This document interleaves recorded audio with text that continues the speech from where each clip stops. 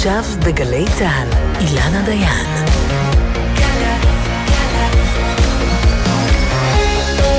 מה שקורה עכשיו.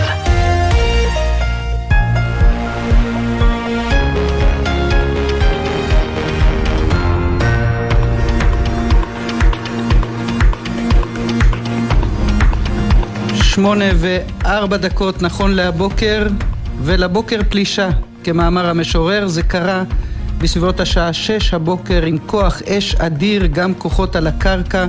התחילו מטחי ארטילריה גם על יעדים צבאיים במזרח אוקראינה, גם על אודסה בדרום, גם על שדה תעופה סמוך לקייב הבירה בצפון. ולדימיר פוטין איים וקיים, והעולם חוזה בפלישה שכמוה לא ראה כבר הרבה שנים, במלחמה שיש לה פוטנציאל התלקחות בסדרי גודל שקצת מפחיד לחשוב עליהם. אנחנו נהיה לאורך השעה הזאת עם הדיווחים מחזית. אוהד חמו, שליח חדשות 12, יהיה איתנו מקייב. דניס פורטר, ישראלי תושב אוקראינה, יצטרף אלינו מחרקוב, שגם היא כבר מופגזת. גם שגריר ישראל באוקראינה יצטרף אלינו. ומה יעשה הנשיא ביידן עכשיו? דיוויד אקסלרוד, בעבר יועץ בכיר לנשיא אובמה, היום איש CNN, יהיה איתנו בהמשך. כאמור, עוד דיווחים, גם שרת התחבורה מרב מיכאלי תהיה איתנו. אנחנו כאן בגלי צהל מעדכנים לאורך כל שעות היום מחדר החדשות שלנו. ועכשיו אנחנו פונים לאוהד חמו, שליח חדשות 12 בקייב, אוקראינה. אוהד, שלום. בוקר טוב, אילנה. והבוקר אפשר לקבוע שהמלחמה התחילה.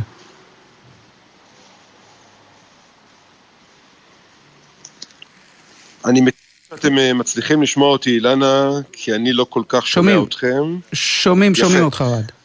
יפה, אז אם ככה, כן, אנחנו מדברים על מלחמה כוללת, או מתקפה כוללת, כפי שמתאר את זה שר החוץ האוקראיני, וכשאת מנסה ככה להסתכל על תמונת הקרב, אז אכן אנחנו מדברים לא על משהו מוגבל, כפי שפוטין, הנשיא פוטין ניסה לתאר את זה בהצהרה שלו הבוקר, אלא מתקפה נרחבת כוללת בשלוש חזיתות על אוקראינה, כמובן מכיוון חצי האי קרים בדרום, המוקד המרכזי הוא המזרח, אבל, וזה הדבר אולי המטריד ביותר, דיווחים שמגיעים מהדקות האחרונות, כולל תמונות וידאו מאוד מאוד מטרידות, על כניסה של משוריינים וטנקים רוסים, חוצים את הגבול מכיוון בלרוס.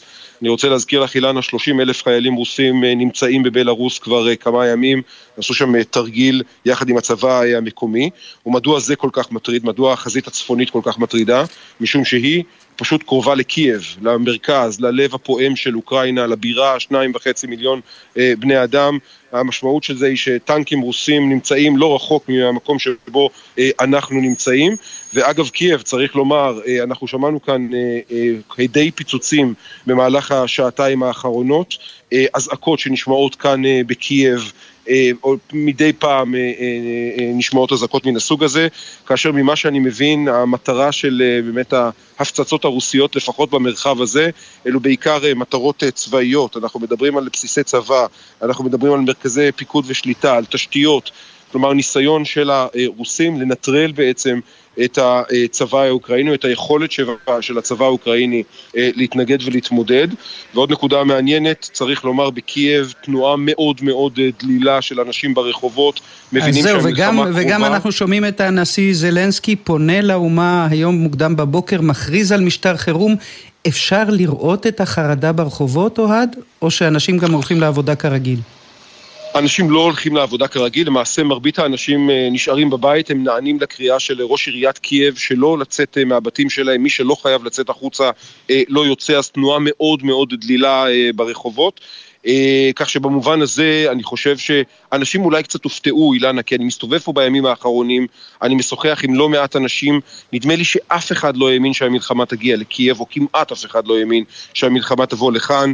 התחושה הייתה שהיא תסתכם, תהיה מוגבלת, היא תסתכם במזרח, באותם שני מחוזות שפוטין מנסה לספח, ומבחינתם ההבנה הייתה שיכול להיות שאת יודעת, ההישג של פוטין יהיה הישג מוגבל, יבוא לעם שלו, יגיד, הנה הצלחנו לבצוע עוד חלק אחד מאוקראינה, אבל בשעת בוקר מוקדמת זו, 8 בבוקר, התחושה היא אחרת. צריך לומר, התחושה היא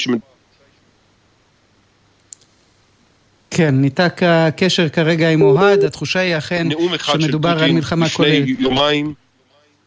כן, אוהד, אנחנו שומעים אותך שוב. נכון, אילנה.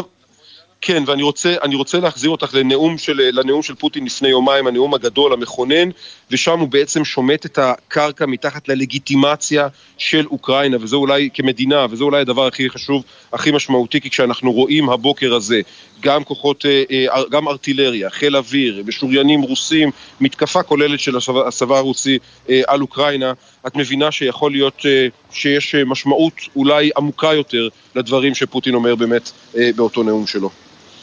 וזה נראה עכשיו כמו מבצע לא כל כך מוגבל, בניגוד לדברים שהוא ניסה לומר, על מבצע מוגבל במזרח. אוהד, רצינו להספיק לדבר גם על פרויקט מיוחד שאתה מתחיל, שנוגע למצלמה שהפעלת באיראן בחודשים האחרונים, אבל אני בטוחה שעוד יהיו לנו הזדמנויות לדבר גם על זה. בינתיים תשמור על עצמך שם בקייב, אוהד חמו, שליח חדשות 12 באוקראינה. תודה, אנחנו עוד נהיה איתך בקשר, אני בטוחה. ועכשיו אנחנו מדלגים למזרח.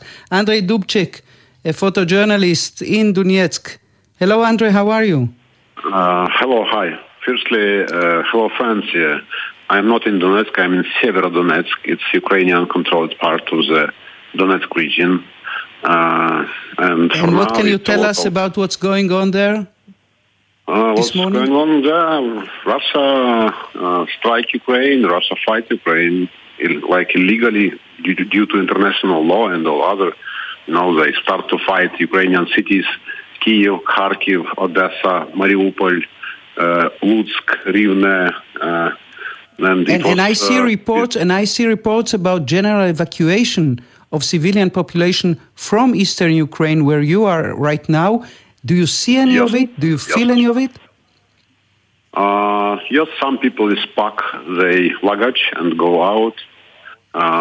Some military vehicles go through the town, and Ukrainian have heavy fights at the front line. I hear a lot of explosion from direction of the front line. But for now we have internet, we have light, and Ukrainian army fight with Russian honest troops. illegal. I'll just translate what you just said. אנדרי הוא מספר, הצלם שדיברנו איתו גם בשבוע שעבר, צלם עיתונות שנמצא במזרח אוקראינה, אנדרי מספר על כך ששומעים את הפיצוצים החל מהבוקר, את ההפגזה הארטילרית, רואים אנשים שעולים על המכוניות ומתפנים משם, אבל בינתיים הוא אומר, יש אינטרנט, יש חשמל, שומעים כמובן גם את חילופי האש על הגבול. Can you see Ukrainian troops on their way to the front line? Yes, of course. A lot of troops were moving through the town during the night, and for now situation is like not panic. It's like just usual for this region, because Ukraine, in case of war with Russian Federation, for 8 years, and for now, Ukrainian army tried to fight with Russia. Yeah, and I remember you told me last week that Ukrainian should be free and should be its own sovereign state, not part of the Russian Empire, but still you know that. Of course, Russia, but still you know, Andrei, that in front of this, right? But still you know that in front or confronting this immensely strong and big Russian military might, Ukrainian has no chance. Ukraine have chance because Ukraine soldier defend own land, and Ukraine is not small country. It's 42 million of people, and Ukrainian army passed through the 8 years, and almost all soldiers was under the fire. And for now, I think Ukrainian army will be divided into small troops and fight Russian column and fight Russian army. But honestly, it's not war only for Ukraine. It's Putin declared war for all world, because he broke all rules, international rules, and want to catch not only Ukraine. Probably Ukraine. אומר לנו, I just translate, אנדרי, אומר לנו, אנדרי דובצ'ק, אני חושב שלנו, האוקראינים, כן יש סיכוי, אנחנו נלחמים מלחמה צודקת, זאת לא מלחמה רק על אוקראינה, זאת מלחמה לטובת העולם החופשי כולו, שפוטין קורא עליו תיגר. And lastly, Andrei, you're staying there, going nowhere? For now, I'm staying here. Andrei, thank you so much for joining us. I'm sure we'll be in touch, and take care of yourself. Yep, thank you. Ukraine will win, Thank you very much. ועכשיו אנחנו מדלגים, עדיין במזרח אוקראינה, למיכאל חודורובסקי, תושב חרקוב. שלום, בוקר טוב. שלום, בוקר טוב. גם אצלכם שמו פיצוצים הבוקר. כן, היו בערך ב-5:15, 5:20, היו איזה 6-10 כנראה פגזים או משהו כזה. פיצצו נמל תעופה צבאי, שזה קרוב 40 קילומטר מחרקוב לכיוון מזרח. שמענו הפגזות בצפון בגבול חרקוב רוסיה, שזה בערך גם 40-50 קילומטר מפה. ואיך התחושה בתוך העיר, השכנים שלך, האנשים מסביב בשכונה?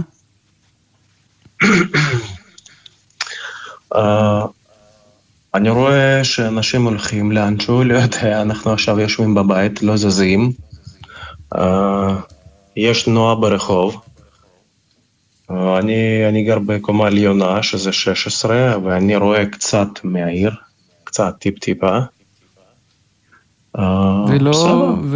ולא עולה בדעתכם לקחת את המכונית ולעוף משם?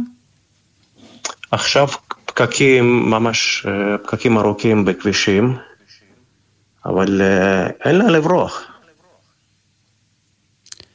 אין מה לעשות. אתה יודע, הייתה קריאה ואתה יכולת לזוז, מבחינת ממשלת ישראל הייתה אפילו בקשה והפצירו בישראלים שנמצאים באוקראינה לקחת את עצמם ולבוא. אתה אומר כרגע אנחנו נשארים שם, רק להבין גם אצלכם בינתיים אינטרנט וחשמל ומים והדברים הבסיסיים קיימים וזורמים?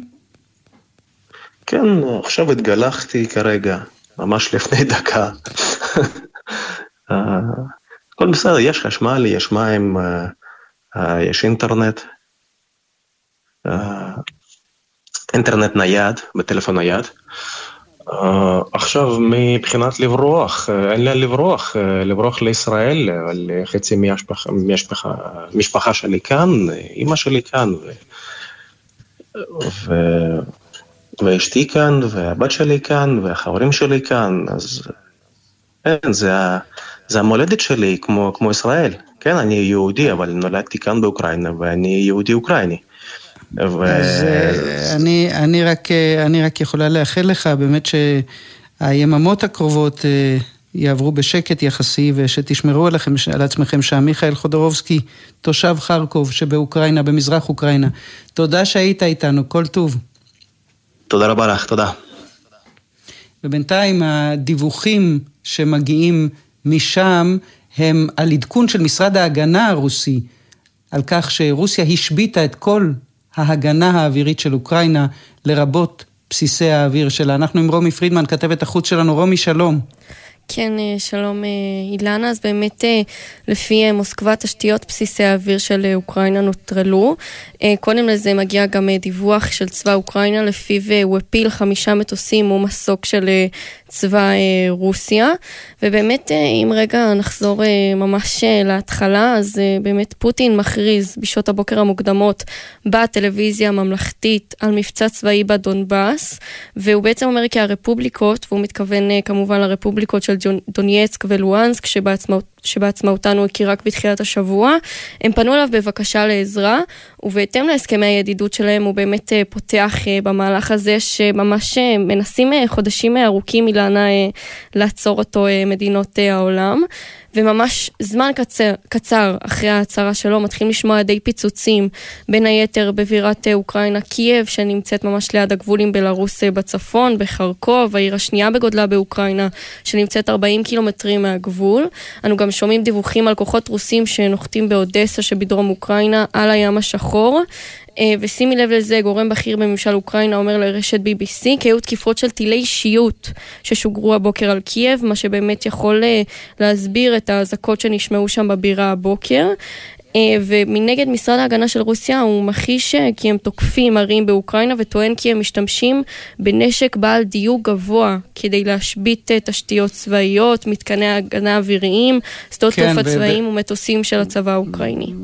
וככה זה נראה הבוקר, מתקפה משולבת גם מהמזרח, ככל הנראה גם מהצפון, כוחות רוסים על הקרקע פולשים לאוקראינה מכיוון בלרוס, בעלת הברית של רוסיה, וכאמור מתקפות אוויריות וארטילריות על מוקדים צבאיים ברחבי אוקראינה לאורך כל החזית. אנחנו כמובן ממשיכים ועוקבים. רומי פרידמן, תודה רבה על העדכון הזה. אנחנו עוד מעט נהיה כאמור גם בארצות הברית עם דיוויד אקסלרוד, לשעבר יועץ בכיר לנשיא אובמה, היום פרשן בכיר ב-CNN, איך הבית הלבן יגיב.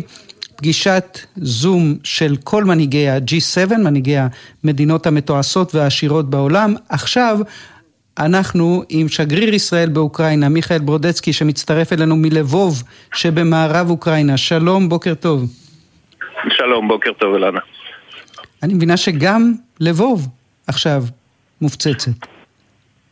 אנחנו שמענו פה הזעקה, אנחנו בודקים על מה מדובר, אבל אני לא מוצא את האפשרות הזאת מהכלל שגם לבוב תופצץ, למרות שחייב להגיד שלא ציפינו לזה, ועדיין אנחנו מבינים שעיקר הפעולה מכוונת כלפי הבירה, קייב, וגם הערים כמו חרקוב, דנפרו ואודסה, שאלה הערים הגדולות כאן באוקראינה. ואתם העתקתם את כל הצוות הדיפלומטי ללבוב, או יש מישהו מכם מהמשלחת הישראלית הדיפלומטית שנשאר בקייב? לא, אנחנו לא השארנו אף שליח בקייב, אנחנו פינינו את כולם לפני יומיים ללבוב, כי פחות או יותר ידענו לאן זה הולך, ועשינו הערכות מצב, וקיבלנו את ההחלטה הנכונה בזמן הנכון. לא מוקדם מדי, אבל חשוב לי שלא מאוחר מדי גם. כן, ועכשיו הצרה נהיית עוד יותר גדולה של ישראלים שביקשתם, הפצרתם, שטחתם את תחינתכם שיצאו בזמן, וכאלה שלא רצו או לא עשו או לא יצאו בזמן. נכון, יש לכם כבר בקשות מישראלים שבשעות האחרונות בכל זאת נזכרו שהם רוצים להתפנות? אנחנו מוצפים משעה 5 בבוקר, מרגע שהתחילה המתקפה, אנחנו מוצפים בפניות טלפוניות לכל המספרים שלנו, כולל ניידים של כל השליחים. האנשים מבולבלים, רוצים לקבל הנחיות, ואנחנו נותנים הנחיות. ההנחיה שלנו כרגע היא באופן עצמאי, מי שיכול באופן עצמאי להגיע למעברי הגבול עם פולין או עם מדינה אחרת כמו רומניה או סלובקיה, כי בגלל שהמרחב האווירי סגור, מי שלא יכול או מי שצריך חידוש מסמך נסיעה מוזמן להגיע ללבוב. אנחנו ניתן כאן את השירות וננפיק מסמכים וגם נסייע לאנשים להגיע למעברי הגבול. כלומר ההמלצה היא לנוע בתנועה קרקעית מערבה ככל האפשר. המרחב האווירי נסגר, כרגע אין טיסות לא לאוקראינה לא מאוקראינה. יש איזשהו דיאלוג, השגריר ברודצקי, עם הרשויות במוסקבה, כדי לוודא שישראלים יכולים לנוע, לצאת, שלא תהיה פגיעה בכם? יש איזשהו דיאלוג בכלל ביניכם לבין מוסקבה? כן, יש ערוץ הידברות, לא שלנו, ערוץ הידברות הוא כמובן בין ירושלים למוסקבה, אבל כרגע הישראלים נמצאים בדיוק באותו מצב, כמו יתר האזרחים. הם נעים מערבה מכל הערים שציינתי לפני כן, יחד עם אלפי או מאות אלפים של אוקראינים, ולכן אני שומע על פקקי תנועה, ואני שומע על תורים בתחנות הדלק, בדיוק כל מה שדיברנו כשקראנו לישראלים לעזוב במשך 3 השבועות האחרונים. לא בא בטענות לאף אחד, מי שהחליט לא לעזוב, אנחנו נשתדל לעזור לו, להתפנות כמה שיותר מהר, אבל כאמור מי שיכול עצמאית ברכב הפרטי שלו להגיע למעבר הגבול, זה הדבר הנכון לעשות כרגע. אני יודעת שבמשרד החוץ מתכנסת בשעה הזאת הערכת מצב, כדי לדון בהתפתחויות הדרמטיות שם אצלכם באוקראינה ובגבול אוקראינה-רוסיה. אתה קיבלת כבר איזשהן הנחיות חדשות הבוקר לנוכח המלחמה שפרצה? יש לנו שיחה עם המנכ"ל בשעה 9, אני יודע שכרגע יש התייעצות אצל המנכ"ל וחיתוך מצב עם השר, טיפה יותר מאוחר, אנחנו נקבל החלטות גם מבחינת התגובה המדינית וכמובן מבחינת הפעילות שלנו בשטח. אנחנו התחלנו להיערך כבר משעה 5 בבוקר כאן בלבוב, עם האוטובוסים, עם נקודות איסוף, ואנחנו נמשיך להיערך. להערכתי יש לנו עוד כמה שעות עד שהישראלים יגיעו לכאן, ואני מאוד מקווה שאנחנו נהיה מוכנים עד אז. אתה יודע, מעבר לטיפול הקונסולרי ומעבר לאחריות שאתה לוקח כמובן על אנשי הצוות שלך ועל השגרירות, יש גם את השאלה של מה שקורה, של ההתפתחות הדרמטית של השעות האחרונות. אתה חי את ההוויה הזאת כבר שנים, מכיר היטב גם את אוקראינה, גם את המנטליות הרוסית. הופתעת מסדר הגודל של הפלישה והמתקפה? אני חייב להגיד שכן. אני הופתעתי, ואנחנו אמנם דיברנו על כמה תרחישים, אבל התרחיש הזה היה התרחיש הקיצוני ביותר, וכולנו אימנו שלא נגיע אליו, והנה אנחנו התעוררנו היום עם החדשות שלא, בהחלט לא תיארנו שהדבר הזה אפשרי. חשבנו אולי תהיה איזושהי פעולה מוגבלת, וכמובן שדיברנו על התרחיש הזה, אבל זה בהחלט תרחיש, לא רוצה להגיד אפוקליפטי, אבל בהחלט קיצוני. וכשאתה מסתכל על זה מנקודת מבטו של ולדימיר פוטין, הוא יודע שמול מערב ואמריקה שלא רוצה מלחמות, אין לו אולי מה להפסיד? תראי, אני לא רוצה לפרשן את פוטין, באמת לא תפקידי, ויש לי דברים יותר חשובים כרגע להתרכז בהם, כמו שאת מבינה. אני מציע שנשאיר את הפרשנויות לאחר כך. נעשה את זה בהחלט. ושאלה שאני לא בטוחה שאתה רוצה או יכול לענות עליה, אבל השאלה אם ישראל תוכל להסתפק בתגובה מתומרנת, מתוחכמת וזהירה מהסוג שנפקע שלשום, על כך שאנחנו מכבדים את הריבונות הטריטוריאלית של אוקראינה, אבל לא אומרים מילה אחת רעה על רוסיה. הדבר היחיד שאני יכול להגיד שהמציאות שהייתה אתמול היא לא מציאות שאנחנו חווים היום, ואנחנו נעשה הערכת מצב ונקבל את ההחלטות הנכונות גם מבחינת העמדה המדינית שלנו. למרבה הצער לדיפלומטים מותר להתבטא ככה, אבל אני בעיקר מאחלת לך שיעבור היום הזה בשלום, וגם הימים שאחרי. השגריר ברודצקי, תודה רבה שהצטרפת אלינו מלבוב. כל טוב. תודה לכם ובוקר טוב. ועכשיו אנחנו עם אחד האנשים הבולטים בהנהגת הבדלנים במזרח אוקראינה, זאת הקהילה הפרו-רוסית שם באזור של דונייצק. הוא היה בעבר שר החוץ של הרפובליקה העממית של דונייצק, זאת שפוטין הכיר בעצמאות שלה, הכיר בעצמו על דעת עצמו באמצע השבוע. הוא ראש הלשכה הציבורית של הבדלנים במזרח אוקראינה, אלכסנדר קופמן. Thank you for joining us. Добрый вечер. ושלום גם למי שתסייע לנו בתרגום, דניאלה צירולניק, שלום לך. שלום אילנה. אחרי שפוטין הכיר אתמול בעצמאות שלכם, של הרפובליקות הבדלניות במזרח אוקראינה, ואחרי שהמודיעין האמריקאי מדבר ביום רביעי בערב על פלישה במהלך היממה וחצי הקרובה, כמו שאתה רואה את המצב שם, תהיה מלחמה? Я могу сказать твердо и точно, что война уже идет 8 לет. כבר 8 שנים שאוקראינה מפציצה את המחוזות הבדלניים, ואזרחים חפי פשע נהרגים. עכשיו עם ההכרה הרוסית בעצמאות, יש לנו לפחות קצת תקווה שהמלחמה תסתיים. כן, אבל מצד שני, אומר נשיא ארצות הברית ביידן השבוע, מי למען השם פוטין חושב שיש לו את הזכות להכריז על שתי מדינות חדשות, ומודיע על סנקציות כלכליות בעיקר נגד בנקים ואוליגרכים רוסים. אתה רואה את פוטין מתרגש מהצעד הזה של נשיא ארצות הברית? У меня встречный вопрос к господину Байдену. Кто был такой господин Буш, чтобы создавать новые государства? כמו ארצות הברית מותר לעשות דברים ולהכיר במדינות אחרות כמו קוסובו וכמו יוגוסלביה, ומותר להן לפלוש למדינות כמו סוריה ועיראק ולמדינות אחרות כמו לוגנסק ודונייצק. אי אפשר לקבל את אותן הזכויות, זה לא בסדר. בנוגע לסנקציות, האם זה מפריע לפוטין, הוא השווה את זה לשים אצבע על בורג שרוצים לדפוק בקיר. אתה תצליח לדפוק את הבורג, אבל קודם תשבור לעצמך את האצבעות. אז אותו דבר כרגע המערב עושה עם רוסיה, הוא אמנם מצליח עם הסנקציות, אבל הוא גם פוגע בעצמו. יותר מזה, הוא בטוח שהסנקציות האלה ימשיכו ויגדלו, בלי קשר לשום דבר. ובינתיים אתה יכול לשכנע אותנו שאין שום ממש בטענה שרוסיה משתמשת בכם, בבדלנים במזרח אוקראינה, בין היתר כדי לייצר פרובוקציות ולזייף תקיפות מצד האוקראינים? אתם לא מקבלים שום הנחיות ממוסקבה בימים האלה? Я сейчас одет в военной форме. Возле меня стоит автомат. אני עכשיו על מדים עם נשק, הולך להילחם בחזית, מחשש לפלישה על ידי הצבא האוקראיני. איך אפשר להחשיב את זה כפרובוקציה, כשדיפלומטים ואישי ציבור אוקראינים פשוט מתקיפים את דונייצק ומאיימים בפלישה. אתה מדבר על תוקפנות אוקראינית, העולם רואה את התוקפנות ואת האיומים של פוטין, ואני שואלת אותך אם בשורה התחתונה, אתה לא חושש ששיגעון הגדלות של הרודן ממוסקבה, שחולם על רוסיה גדולה, ומתנהג כמו הצאר ניקולאי, עלול לעלות מחיר נורא בחיי אדם, גם של הקהילה שלך?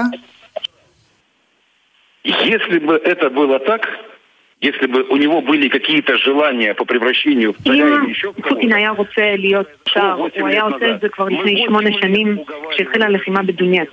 אנחנו כבר 8 שנים מתחננים בפני הרוסים שיתמכו בנו ושיעזרו לנו אל מול המלחמה מול אוקראינה שטובחת בנו.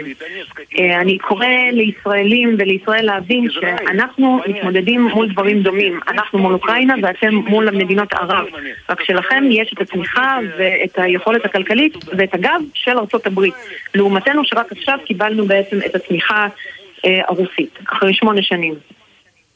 ויש ישראלים ששרתו בצבא בישראל ועכשיו מסייעים לכם? Есть, но их очень немного. כן, יש כמה כאלה, בעיקר אנשים שעלו לארץ, קיבלו אזרחות פה, שירתו בצבא, בצה"ל, ואחרי זה חזרו לאוקראינה, אבל הם מאוד מעטים, אני לא מכיר הרבה כאלה. בסופו של דבר, אם אתה צריך להסתכל שבוע קדימה, שבועיים, חודש ימים קדימה, איפה אתה חושב שהעולם יהיה? В первую очередь вы не понимаете, что мир должен ждать не решения Путина, העולם לא צריך לחכות למה שיעשה או יגיד פוטין. העולם צריך לחכות למה שאוקראינה תחליט, כי אוקראינה היא זו שנלחמת כבר 8 שנים בטריטוריות הבדלניות. אוקראינה היא זו שמפציצה אזרחים, אוקראינה היא זו שטובחת בילדים, בזקנים, ו8 שנים שכל הניסיונות הדיפלומטיים מול אוקראינה פשוט לא צולחים. ואני מניחה שיש מי שקורא את המצב קצת אחרת, אבל אני רוצה דווקא על רקע הדברים האלה שאתה אומר, לשאול אותך לסיום על ההודעה של משרד החוץ הישראלי ביום רביעי, שלא מזכירה במילה אחת את רוסיה, אבל אומרת שישראל תומכת בשלמותה הטריטוריאלית ובריבונותה של אוקראינה. מה חשבת על הדברים האלה? 70 лет назад, 80 лет назад. אני רוצה שישראל תזכור שלפני 70 ו-80 שנה, אותם האוקראינים השמידו את העם היהודי בבאבי יאר, עשו בהם פרעות, והיו השותפים הכי טובים של הנאצים. והיום אותם האנשים, אותם הטובחים ביהודים, בעצם מוכרים כגיבורים באוקראינים. ואם לישראל יש את הבושה לתמוך במדינה שבה העם בעצם תומך באותן דמויות היסטוריות שככה טבחו ביהודים, אז ישראל יכולה באותה מידה גם לסגור את יד ושם ולהפסיק להזכיר את כל נושא השואה, כי זה ביזיון לזכר הנספים. מאוד עצוב לי שהיהודים בדונבאס כן זוכרים את הפרעות שביצעו בהם, וכן זוכרים מי האנשים שעשו בהם את הזוועות, והיהודים בישראל שכחו. ויהיה מי שיחלוק על הניתוח ההיסטורי הזה. בכל מקרה, אלכסנדר קופמן, ספסיבה בולשוי, תודה רבה. Спасибо вам, תודה רבה. תודה רבה גם לך, דניאלה צירולניק, על העזרה בתרגום בראיון הזה. שיהיה לך יום טוב, אילנה.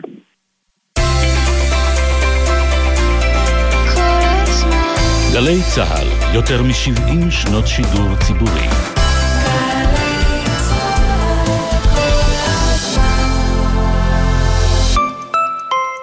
שלום, כניב סולטן, ורציתי לספר לכם שהפסקתי לזרוק והתחלתי להחזיר. כי כשאני זורקת בקבוקים לפח, אני זורקת על הסביבה, אבל כשאני מחזירה אותם לסופר, הם מתמחזרים והופכים להיות מוצר אחר, כמו בקבוק. אז אני לא זורקת, אני מחזירה, כי הסביבה ואני זה קשר רב פעמי. המשרד להגנת הסביבה הרחיב את חוק הפיקדון גם לבקבוקי משקה גדולים. והיום ממחזירים אותם בנקודות המחירה, מקבלים את דמי הפיקדון ושומרים על סביבה נקייה.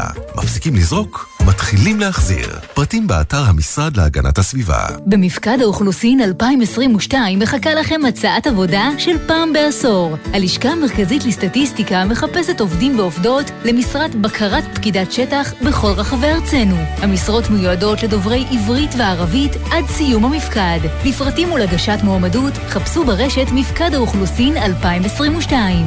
מפקד האוכלוסין, סופרים בתכם. מהביאנלה בוונציה לתל אביב, השקת בכורה בישראל, בית חולים שדה איקס, עכשיו במוזה, מוזיאון ארץ ישראל תל אביב. יש להזמין תור מראש באתר המוזיאון. כן, סוף סוף היום הגיע, המיליון אותך הפתיע. יש לנו הפתעה, הוספנו 4 זוכים, 22 מנויים יזכו בטוח ב1,000,000 שקלים כל אחד בהגרלות המיוחדות בחודש מרס. עוד אין לכם מנוי פייס? להצטרפות חייגו כוכבית 3990 או בנקודות המחירה. המחירה אסורה למי שטרם מלאו לו 18. אזהרה, הימורים עלולים להיות ממכרים. הזכייה תלויה במזל בלבד, כפוף לתקנון. זכיות חייבות במס, במרס בלבד, במקום כלל הפרסים. מנוי יכול לזכות בהגרלות בכל אחד מהכרטיסים שברשותו. עכשיו בגלי צהל, אילנה דיין.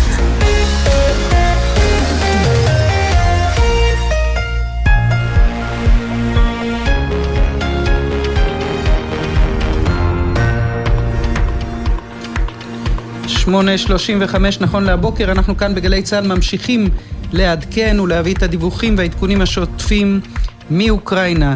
שם התחילה לפנות בוקר המלחמה, כשכוחות רוסים פלשו לתוך אוקראינה, גם כוחות קרקעיים מן הצפון, מבלרוס, גם הפגזות ארטילריות מן האוויר, בחרקוב שבמזרח, באודסה שבדרום, אפילו בלבוב שבמערב, וכמובן גם בעיר הבירה קייב. עכשיו אנחנו עם שרת התחבורה, מרב מיכאלי, יושבת ראש מפלגת העבודה. שלום, בוקר טוב. שלום, בוקר אור אילנה. תכף נדבר פוליטיקה, אבל העולם כאמור חוזה הבוקר בוולדימיר פוטין פולש לאוקראינה, מועך את הריבונות שלה, מפגיז את הערים הגדולות שלה. הנשיא ביידן כבר אמר שפוטין יישא באחריות למעלליו. גם את חושבת ככה? הנשיא ביידן גם אמר שהעולם מתפלל למען אוקראינה ולמען האוקראינים, ואני חושבת שבאמת קודם כל לחזק את האוקראיניות והאוקראינים, באמת ולהתפלל לשלומם. ולא לומר אף מילה אחת של גינוי על רוסיה שפולשת לתחומה של מדינה ריבונית? אין ספק שאנחנו לא מאמינות במעשי אלימות מסוג זה, ואנחנו, את יודעת, צריכות להסתכל על ידידותינו הגדולות ולראות איך אנחנו יכולות לסייע בשביל שבאמת הדברים יתפתרו לצד הטוב ביותר. בקיצור, ישראל בין הפטיש לסדן, בין הצורך לעשות את הדבר הנכון, גם בעיני בעלת הברית הגדולה שלנו, ארצות הברית, אבל גם האינטרסים בסוריה ובאזור הקרוב יותר. אני שומעת בין השורות לא מאפשרות לך, וגם לא לאף אחד אחר מקברניטי המדינה, לומר את מה שאולי רוצים לומר. בואי נדלג לפוליטיקה. משבר אחד דווקא נגמר הבוקר, כך נדמה, בנט, לפיד וגנץ סיכמו, כל ראשי סיעות הקואליציה חתמו, חוק הפנסיות של אנשי הקבע, שבני גנץ כל כך רוצה בעיקרו, יובא ביום שני לקריאה ראשונה. שוב אנחנו לומדות שאתם שם למעלה? סליחה? יכול להיות שלא שיתפו אותך בסיכום הזה? איתנו לא סוכם שום דבר מסוג זה. אנחנו אמרנו, את יודעת, אנחנו מוכנות להצביע בעד, אם יוסכמו על שינויים שהם נדרשים בסיפור הזה. יש שינויים שהם ממש הכרחיים. המתווה הנוכחי הוא מתווה לא נכון, הוא לא נכון גם לצה"ל, הוא גם לא נכון לביטחון ישראל, הוא לא נכון לשום דבר. אני מאוד מאוד בעד באמת לדאוג ללוחמים, ואני גם אגב מאוד מאוד בעד להעלות למשל את שכר הקצינות והקצינים בקבע הראשון, הצעירות והצעירים, כדי באמת שאפשר יהיה גם להשמיע. אבל זה לא מה שעל הפרק, על הפרק, כמו ששתינו יודעות להלבין, בדיוק, נכון, אז פה אני שואלת אותך שאלה מאוד פשוטה, מאחר, וזה לפחות הדיווח שהובא הבוקר, שבנט, לפיד ובני גנץ סיכמו, שהחוק הזה יעולה לקריאה ראשונה ביום שני, את אומרת לא יקרה בלי שידונו קודם השינויים שאנחנו במפלגת העבודה מבקשות ומבקשים. חד משמעית, אנחנו אומרות את זה כל הזמן, אנחנו אומרות כל הזמן, דברו איתנו, תסכימו איתנו על השינויים שאנחנו מציעות, והם שינויים הכי רציונליים והכי טובים למדינת ישראל וגם לצה"ל, והם הכי נכונים לעניין. לא, מה זה ולא? תראי, אני רוצה להגיד שהממשלה הזאת לא תיפול. אנחנו לא נפיל את הממשלה. יש איזה, את יודעת, חרדה שהיא הרבה מאוד בתקשורת ובמידה מסוימת בחלקים מסוימים של הציבור. אז צריך להרגיע. לא כל משבר הוא ישר כאילו להיות או לחדול של הממשלה. צריך בפירוש לשמור על הממשלה הזאת, אבל צריך גם להיאבק על מה שנכון, וצריך להיאבק על דברים חשובים, ולא במחיר ההבהלה או ההפחדה הלא מוצדקת אגב, כן? כאילו תהיה או לא תהיה ממשלה, להעביר דברים שלא ראוי להעביר אותם. אבל זהו, שזה לא הולך ביחד, משום שאם את בסופו של דבר תיכנעי בגלל שבני גנץ מאיים, אז גם לא תחי בשלום עם העקרונות שלך, וגם הממשלה תמשיך לנוע ממשבר למשבר. אבל את יודעת, צריך להתמודד עם משברים, אלה החיים, בחיים נכון, יש משברים, בחיים יש קשיים. על זה אנחנו מסכימות, על זה אנחנו מסכימות. רק אני מנסה להגיד משהו קצת יותר עצוב.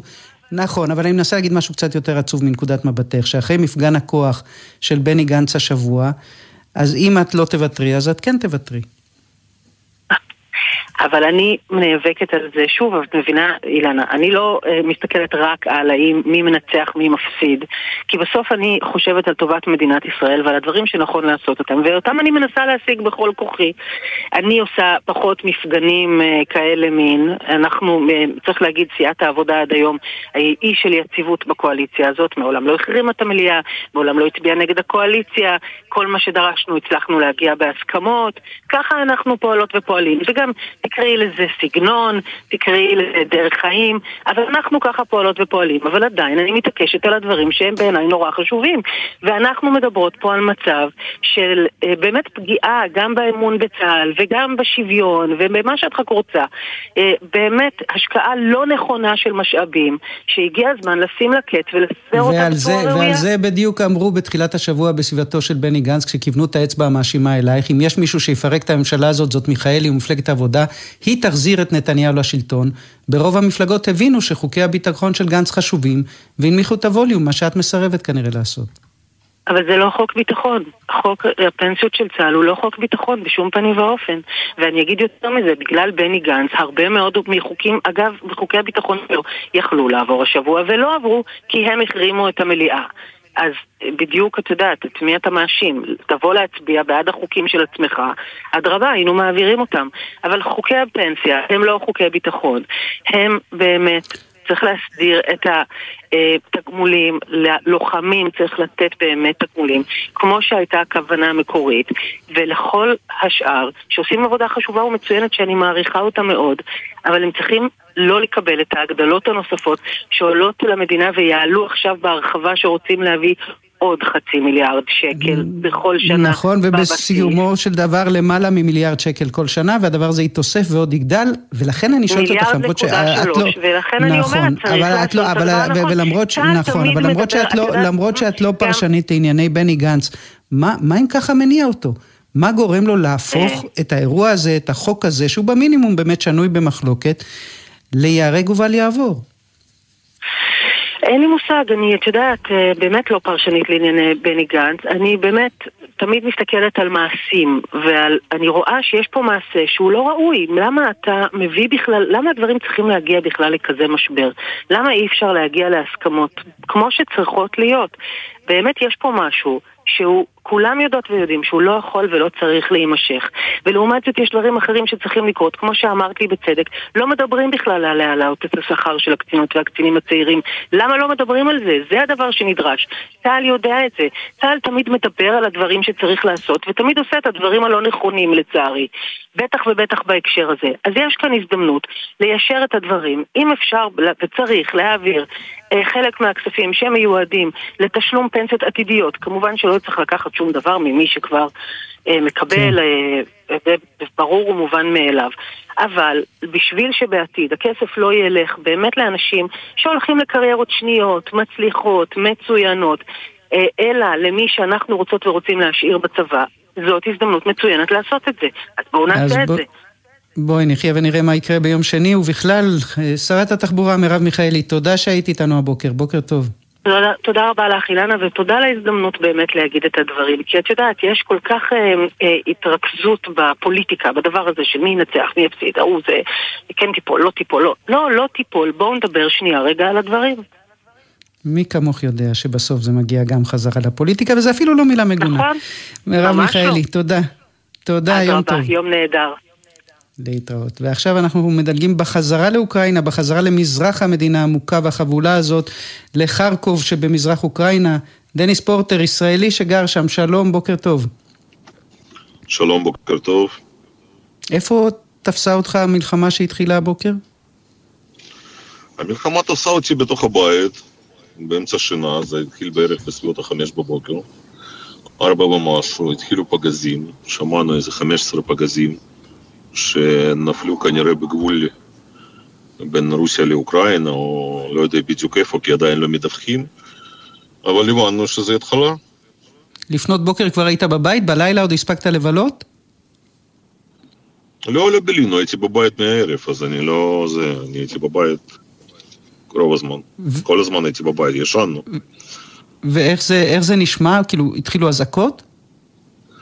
לא היו אזעקות. זה נשמע בדיוק כמו שהיו בצפון, ששולחים לנו פגזים. אני גרתי בצפון, שהייתי גר בארץ. וזה אותו הרגשה, אותו פיצוצים, אותו דבר. הרגשה לא נעימה. ואנשים, פה אנשים המקומיים הם לא יודעים מה זה. הנה למשל אני עכשיו עומד בתור בתחנת דלק למלות דלק ברכב, כאילו יש לי דלק אבל למלות אותו עד הסוף, ובמהלך העיר בכל תחנת דלק יש תור משהו כמו קילומטר. אבל עדיין יש דלק.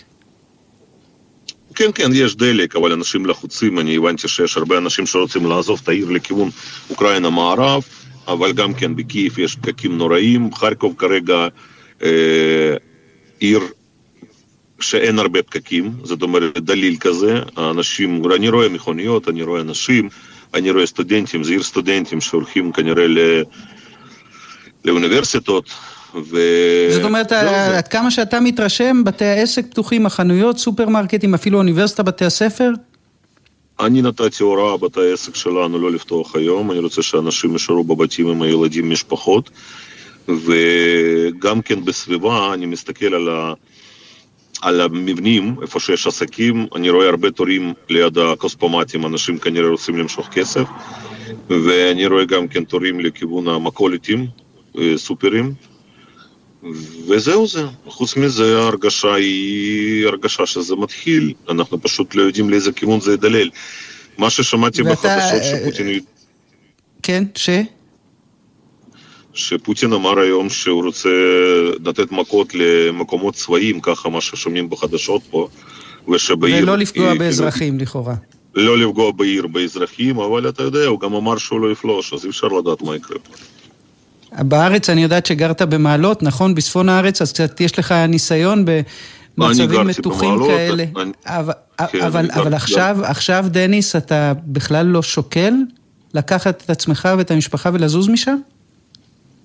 אני כבר הייתי בכמה רעיונות עם טלוויזיה ישראלית ורדיו ישראלי, אני גם אמרתי כזה דבר. יש לנו פה 30 עובדים מחברה. אני מציג חברת אלבה באוקראינה, זה חברת בת של אלבה. ובעל הבית של החברה מאוד נותן תמיכה רצינית של הדאגה, אם צריך לעזור לעובדים במזון, בכל דבר. אני בתור בן אדם שמוביל את העסק, מוביל את התהליך, אני לא יכול לעזוב אנשים. חוץ מזה יש לי פה בת זוג, יש לי פה חיים שגרתיים, ואני לא רואה סיבה, זאת אומרת אני מבין, זה כן, זה לא נעים, אולי זה אתה יודע נשמע מפחיד, אבל עדיין אנשים צריכים להיות פה, אם פה מישהו יצטרך עזרה מקהילה, יש לי פה חברים יהודים ישראלים, יש פה דברים, הרבה דברים שקשורים, שהבן אדם גר בחול, אתה יודע, זה לא, אני לא באתי לפה בתור תייר, אני לא תייר כאן, אם הייתי בתור תייר אז הייתי חוזר. אז בינתיים אתה שם, וכן, נקווה שהימים, אז כן, נקווה שגם הימים הקרובים יעברו עליכם שם בשלום, ושהמצב ירגע, נקווה במהרה. דניס, תודה רבה שהצטרפת אלינו הבוקר. תודה, שיהיה לכם יום טוב, ושיהיה שלום בכל העולם. כן, הלוואי. ועכשיו אנחנו עם עומר עזרן, כתבת חדשות החוץ שלנו, עם דיווח שמגיע כבר על הרוגים. בחזית שם. נכון, אילנה. אז כאמור הבוקר פוטין מכריז באופן רשמי על פתיחתו של מבצע צבאי בחבל הדונבאס.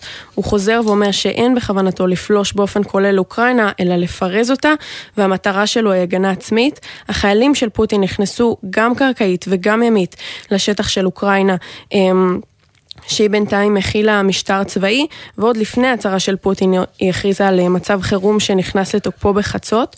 גם הבדלנים הרוסים וגם חיילים מבלרוס החלו בפלישה הקרקעית. כרגע יש דיווחים על מאות חיילים אוקראינים שנהרגו, ו5 מטוסי קרב רוסים שהופלו. אתרים אוקראינים ממשלתיים מותקפים ממש עכשיו במתקפות סבר סייבר, ומההתחלה עוד היה איזשהו פחד שהמתקפות סייבר האלה יהיו חלק מאוד משמעותי בפלישה של רוסיה. נשיא אוקראינה זלנסקי אומר גם הבוקר אנחנו חזקים ומוכנים לכל תרחיש, אבל הוא חוזר ומבקש סיוע גם כלכלי וגם צבאי ממדינות המערב. רוסיה ממשיכה לתקוף בטילים מדויקים תשתיות אוקראיניות, וכל העת נשמעים פיצוצים גם סמוך לעיר הבירה של אוקראינה קייב, גם בערים נוספות במזרח, ואפילו בעיר לביב המערבית שנמצאת יחסית רחוק מהגבול, ומתקנים, כן. כן, והנה אנחנו מדלגים לקייב. עומר, תודה רבה על הדיווח הזה. אנחנו מדלגים לקייב. לפני שנסיים את השידור הזה, אנחנו שוב איתך, אוהד חמו, שליח חדשות 12, שם דיווחים גם על הרוגים שם.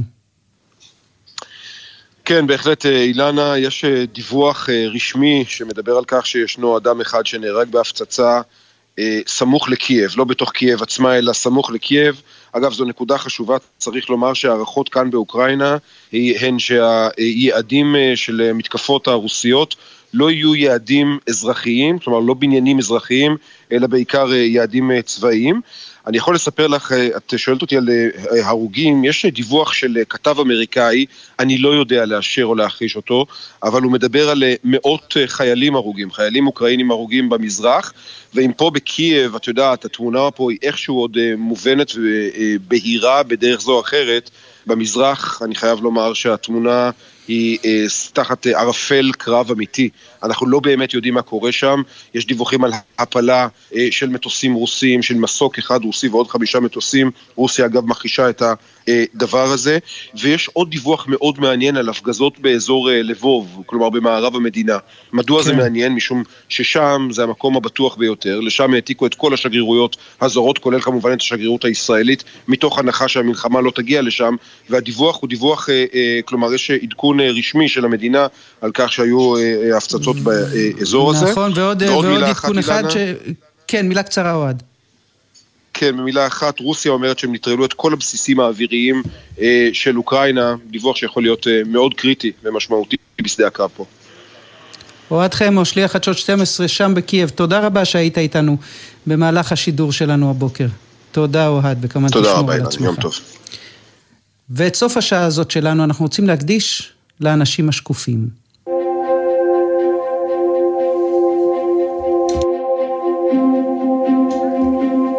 10,075 מהם, נכון, להיום, למעלה מרבבת ישראלים שהלכו לעולמם מאז תחילת המגפה. אלה השכנה ממול, האמא ל5, האח שנלחם בחווה הסינית, הזוג המתוק מקריית ביאליק. הבוקר המספר הזה עומד על 10,075, ואיכשהו המספר הזה עובר לידינו, וזה לא בסדר.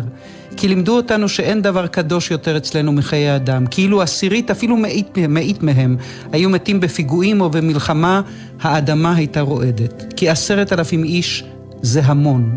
אז אנחנו מבקשים לעצור, לפחות לכמה דקות, וללכת אל האנשים שכבר שנתיים נלחמים על כל חולה, נאבקים להציל חיים ולפעמים מרימים ידיים. רופא, רופאה ואחות ותיקה מספרים לנו הבוקר על מטופל אחד שנכנס להם ללב ולא שרד.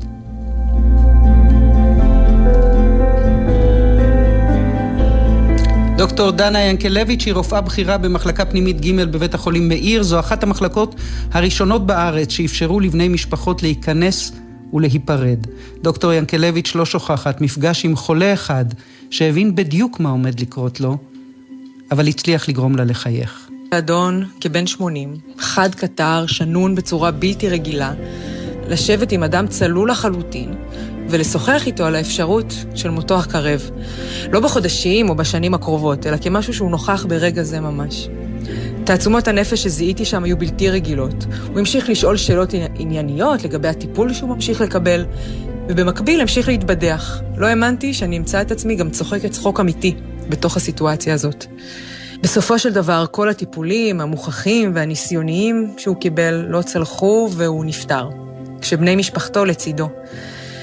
בנקודה הקשה הזאת אין הרבה אור, אבל ואני מקווה שגם המשפחה, מוצאים נחמה בעובדה שהם עשו עבורו הכל, ומעבר לכך גם בעובדה שהוא לא סיים את חייו לבד, אלא ליד בני משפחתו. תהילה מרסל היא אחות אחראית במחלקת קורונה בברזילי, והיא נשארה עם משפחה אחת שכולה הייתה מאומתת, ומצבו של אחד הידרדר דווקא כשהיקרים לו נמצאים הכי רחוק. בחור בן 23 עם צרכים מיוחדים עקב מחלה נדירה. הוא הגיע לאשפוז מונשם. הוריו שלא עזבו אותו מאז שהוא נולד נאלצו להשאירו באשפוז ולחזור הביתה. הם גם היו עם מחלת הקורונה ולא יכלו להישאר במחלקה.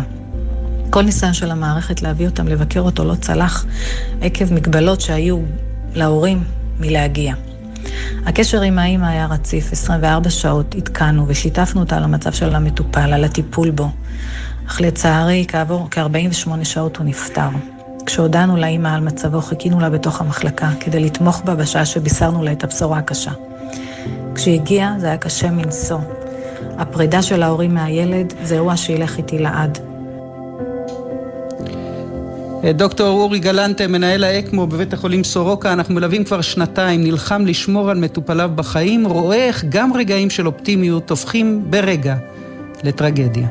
מול עיניי עולות פניו של א', הוא ואשתו אנשי הייטק מעיר בדרום, כבן 50 נדבק מביתו שנדבקה בבית הספר, ולאחר יותר מחודש של מאבק על חייו, לבסוף היה נראה שהחלים. א' יצא לשיקום בבית חולים אחר על מנת להיגמל ממכונת ההנשמה, וסוף סוף היה נראה שהנה העתיד חוזר לחייו. אני זוכר את הפגישה שלו המרגשת עם משפחתו שבאו ודיברו איתו בפעם הראשונה אחרי יותר מחודש שבו היה מונשם. לצערנו, א' הסתבך במהלך השיקום, הסתבך עם זיהום קטלני וחזר גם שם לטיפול נמרץ ולבסוף נפטר. המחלה הזאת תיעתעה בנו במשך השנתיים האחרונות בכל הזדמנות שהיא רק יכלה. היא לימדה אותנו לקח חשוב בצניעות והזכירה לנו שאהבת האדם ואהבת המקצוע תמיד צריכה להיות למול עינינו. והזכירה לנו שלכל איש יש שם. זהו זה, אנחנו מסיימים, אנחנו זה מירון ססון, עדי שוב, גיא גלזר וטבע אלמוג, על הביצוע הטכני גלעד בלום ונועם ישעיהו, מיד אחרינו אודי סגל ודוריה למפל, מחר יהיה כאן שלונסקי, ביום ראשון כרגיל ישי שנר, בסוף שבוע נעים, שבת שלום.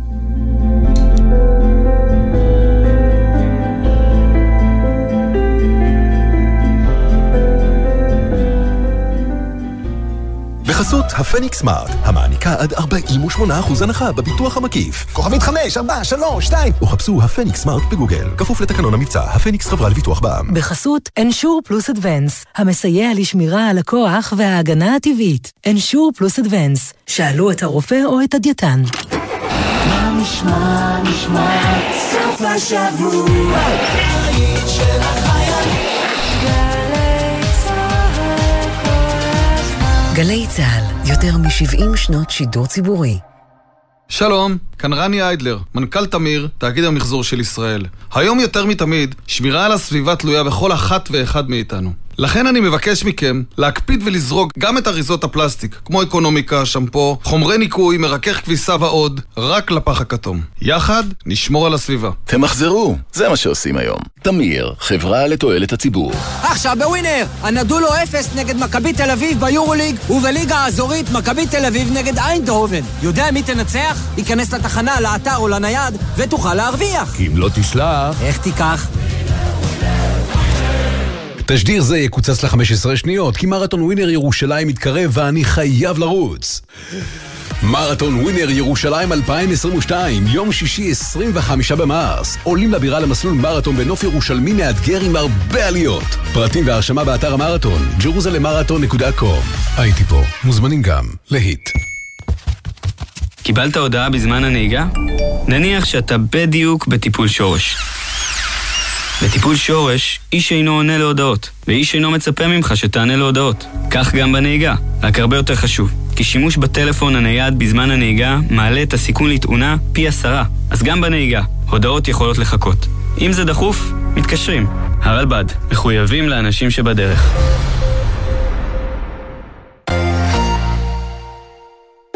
גלי צהל בקונצרט שיר היונה, תזמורת ירושלים מזרח ומערב ותזמורת סימפוניית ממרוקו בשיתוף פעולה בינלאומי ראשון עם אהוד בנאי, דודו טסה, זיו יחזקאל, לינט מטורקיה, סמה שופני ועוד, בניצוחו ובניהולו המוזיקלי של המאסטרו תום כהן. בחמישי הבא, 8 בערב, במסגרת פסטיבל שיר היונה בפארק תמנה ובשידור חי בגלי צהל. מיד אחרי החדשות, אודי סגל ודוריאן למפל.